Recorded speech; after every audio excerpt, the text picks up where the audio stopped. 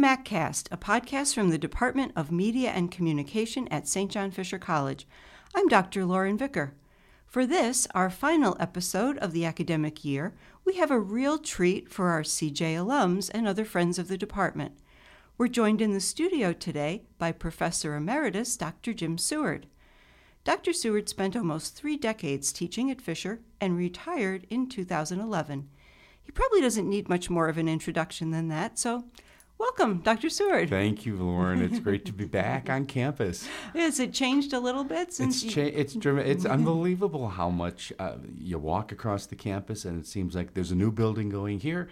There's a new building up there. Oh, there's something I don't remember. I got lost trying to find Dr. Rooney's office because everything is different in the building, it's terrific. Yeah, lots of really great changes. Mm-hmm. So I know that you are in touch with quite a few alumni through social media, but maybe for those of you who don't know what you've been doing since you left Fisher, could you give us a quick update? Quick overview. I retired in 2011, and my partner and I moved to Chattanooga, Tennessee. And yes, there is a choo-choo in Chattanooga, Tennessee. Retirement's been great. I taught for 3 years in the fall at a university that was 4 minutes from my home, Southern Adventist University, a school related to the Seventh-day Adventist Church, and thoroughly enjoyed it, but decided about 2 years ago that I really am retired, and it was time to start seeing the wonder and the beauty of the South, and in particular the area that we live in, Southeast Tennessee. It's close to Atlanta, close to Nashville, a short drive over to Memphis, and in the other direction over to Knoxville. So I've been doing a lot of travel, and family is over in a number of places. We saw some family up in Toronto and visited family in San Francisco, and I had an opportunity last fall to go back to my very first teaching job, out of graduate school, and that was at Humboldt State. And Fred and I went up to Humboldt, and that's Northern California, way up there, up there in Redwood Country, and Humboldt up in Arcata was where I first began teaching, and had an opportunity to meet the current staff. And it was kind of like I'm the great-great-grandfather. I was there from 74 to 77. And we had a get-together with some of my KHSU alumni. I'd been faculty advisor of the radio station back then, so it was a wonderful trip. Chattanooga is a very neat and very happening kind of city, very young and vibrant, and I'm enjoying especially at my age, I like the young part as well as the vibrancy. So it's been a good move, and I'm very happy down there. That's great to hear. Now, when you were teaching at Fisher, you were responsible mainly for the broadcasting courses, and you also did a lot of sections of Com 100. That's right. So could you talk a little bit about what you felt your areas of expertise were? Sure. I came in primarily teaching courses like broadcast journalism, broadcast performance, the Intro to Broadcasting class, which at that point was a course looking at broadcast history and development and current trends in the business. Taught a number of different types of oral communication speech classes with you, and had a great time with that. I coordinated our department's contribution to the adult completion program that was called SAGE, and I have a number of alumni who are on campus now in working positions who were my students in SAGE. I saw some of them today. So in terms of what I did, they were focused, most of my courses were focused in something related to broadcasting. As things progressed, that morphed into some new media kinds of things. You would call them today digital culture kinds of courses. But back then, it really was new, so we called them new media. And I had an opportunity to teach a number of courses that related to the changes that were just on the cusp, just beginning, that we've seen happen since then. One of my real joys was teaching a course that led to a group of students going each year to Canada as part of a program called Crossing Borders. And that program, in conjunction with the Canadian consulate and the U.S. consulate, meant that we were able to one year go to Canada, the next year to the States. So it alternated, usually Brock University in St. Catharines, University of Buffalo over down the road in Buffalo. Our students did very well, and as the focus of that conference moved from undergraduate to graduate research, our students held their own and oftentimes won awards at the Crossing Borders Conference. I'm happy to hear all the good things that happened with the student public relations group, because they went to a conference, and as it turns out, PRSSA walked off with many, many kudos, despite the fact they were in competition with schools much larger than St. John Fisher. So I'm proud to say that the tradition continues in the department. Absolutely. Yeah. And I think your students were among the first to actually take a PowerPoint to a conference. And I made sure they didn't read it. Right, yeah. Well, we definitely appreciated that. And I think your Canadian connection, didn't that stem from a sabbatical proposal or two maybe that you did? Yeah. I had there were 3 opportunities that were funded by the Canadian government, and they were basically faculty recognition / faculty development grants that came out of Ottawa, and they were competitive. And after the second one, you're kind of wondering, will they spin the wheel for the third one? And they did. And it was a wonderful opportunity across the three experiences to really see how the two countries dealt with similarities and differences in contemporary media. The last trip was looking at how small towns, small market communities in Canada were dealing with information dissemination regarding AIDS, HIV to small underserviced communities. And at that time, this was all internet-based and trying to get away from formal language and into presentational podcasts and things that were really aimed at speaking to the people, to the target audiences. And I had a hand in helping that in a number of places and cities, and got on the CBC a couple of times and smiled and waved at the camera in Halifax. And it was a lot of fun and obviously a lot of work, but very, very rewarding, yes. Yeah, it was really impressive because some of those small towns, you didn't even have an internet connection. Right. And I remember at the time I was sitting in for you as acting chair, and so I was always anxiously waiting for you to have an internet connection so that you could read the messages and then send me some advice. Things were different just a few years ago, I guess. Yeah. Although, I mean, we do have some students from very small towns who say sometimes they don't even have a reliable enough connection to That's Skype. right. So it's not like the problem has been solved for everyone. And where I live in rural Tennessee, it's a very real problem now. Mm-hmm. I'm in an urban environment, but in the smaller communities, you can find that the only real internet connection is what you can do on your phone. I mean, it's terrible, and there are movements afoot to try to correct that and change that. But you go into rural America, and you really see firsthand what the digital divide is all about. Yeah. The knowledge gap hypothesis is alive and well. It's alive and well. Unfortunately, yes. So I mentioned that I was filling in for you as department chair because you spent quite a few years. In fact, I think you might hold the record for the longest serving department chair. And at one point, did you get a plaque? I did. That said chair for forever. life. Yeah, chair for life. Yes.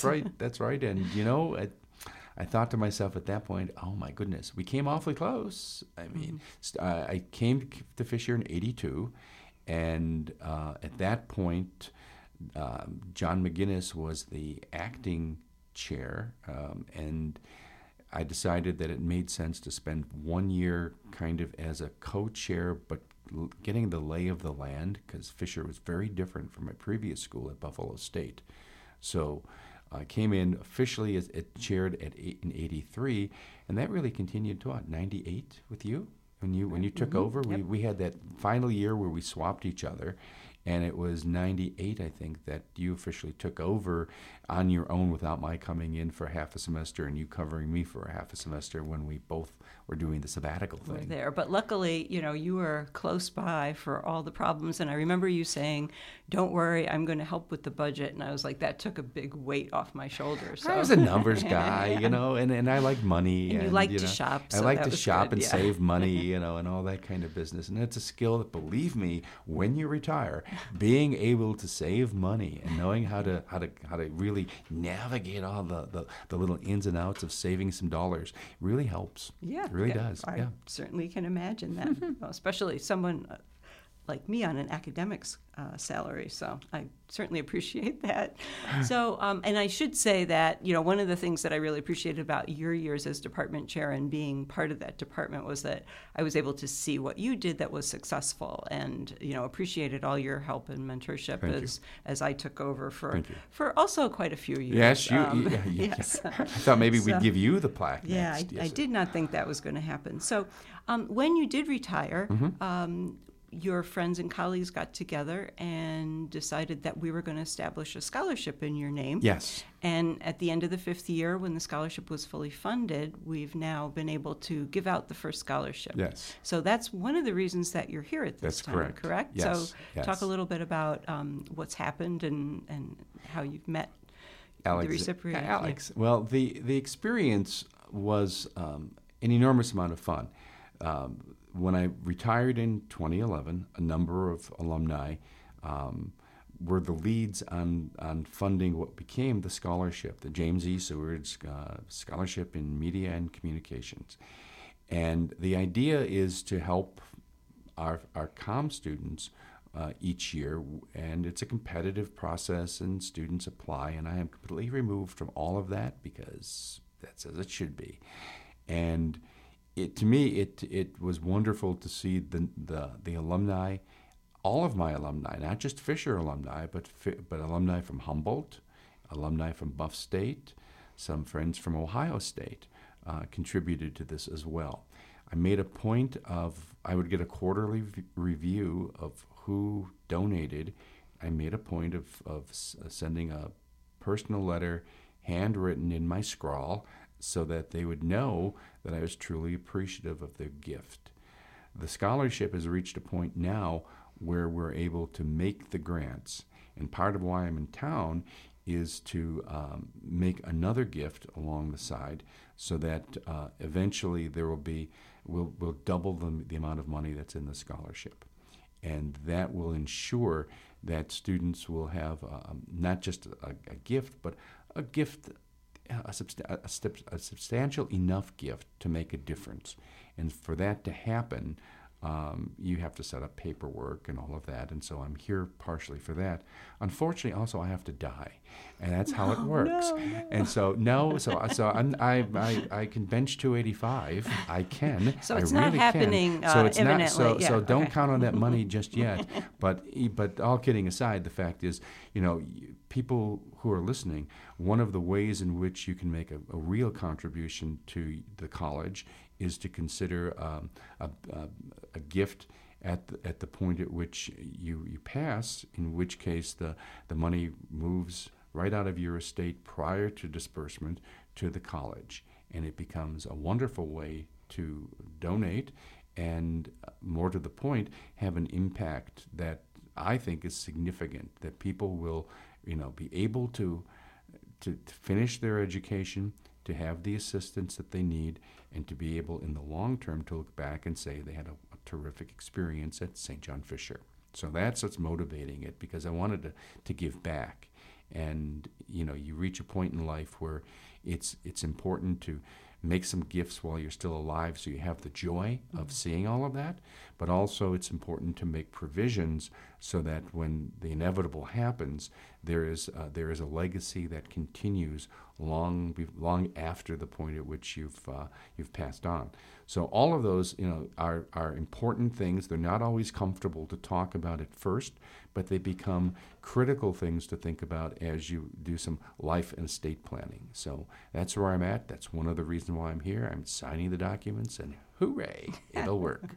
Well, hooray for us and for Fisher and for future students. And I do think it says a lot that you're contributing your own funds to this. It was pretty impressive how many alumni, as well as your colleagues, not just in the comm department, stepped up to contribute to the scholarship. So, I hope that people will continue to think about that if they want to make a gift to the college, and they can dedicate designate where it comes from, where it goes. I'm sorry, that they could do that and be able to do that. So Alexander Haristodoulou, who we interviewed last week because she was one of the winners of the Barbara Wheeler Schneider Award, is the first recipient, and you had a chance to meet with her this week. Yes, her dad and Alex were at lunch yesterday at McCardle's, and her mom, unfortunately, is on grand jury duty, and so was unable to attend. And Arian Roselle, is that how I say it? Aaron Roselle. Aaron joined us, and we had a wonderful lunch, and it was a terrific way to meet this very bright, sharp, and energetic young woman. And I'm just thrilled to death that she is the very first recipient of the scholarship. So that's great, and we hope that you will be back to meet many more of them That's in the plan. future. I mean, So, I had a meeting with Dr. Rooney earlier this morning, and Jerry said, "Well, you'll be back." I said, "Yes, I will. I'm planning. I bought myself a new car, and we're breaking it in by driving from Chattanooga all the way up to Rochester." That's great. That's great. Well, thank you so much for coming in today thank you. and helping us to end the year by hearing from one of CJ's most beloved professors. Thank you. And from a personal note, I love seeing you. So Thank you. It's great to have you Thank here. you. Thank you. Thank you.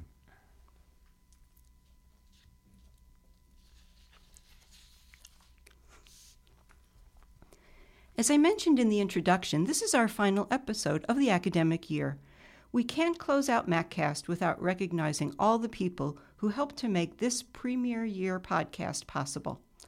First, thanks to Cecil Felton, our media coordinator and executive producer, who was always there to advise, troubleshoot, and even lend his keys when we were locked out of the audio room. We also owe a huge debt of thanks to the Media and Comm Department Chair, Professor Jeremy Sarakin, who not only appeared a record 3 times on the podcast this year, but also gave us the resources to keep the podcast going. Thanks also to our Alumni Advisory Board, with Katrina Bush as chair, for pushing us to make the podcast better and expand our reach. To that end, Morgan Vanderhorst is now doing our data analytics and providing us with some trends. MacCast would never have happened without our great producers.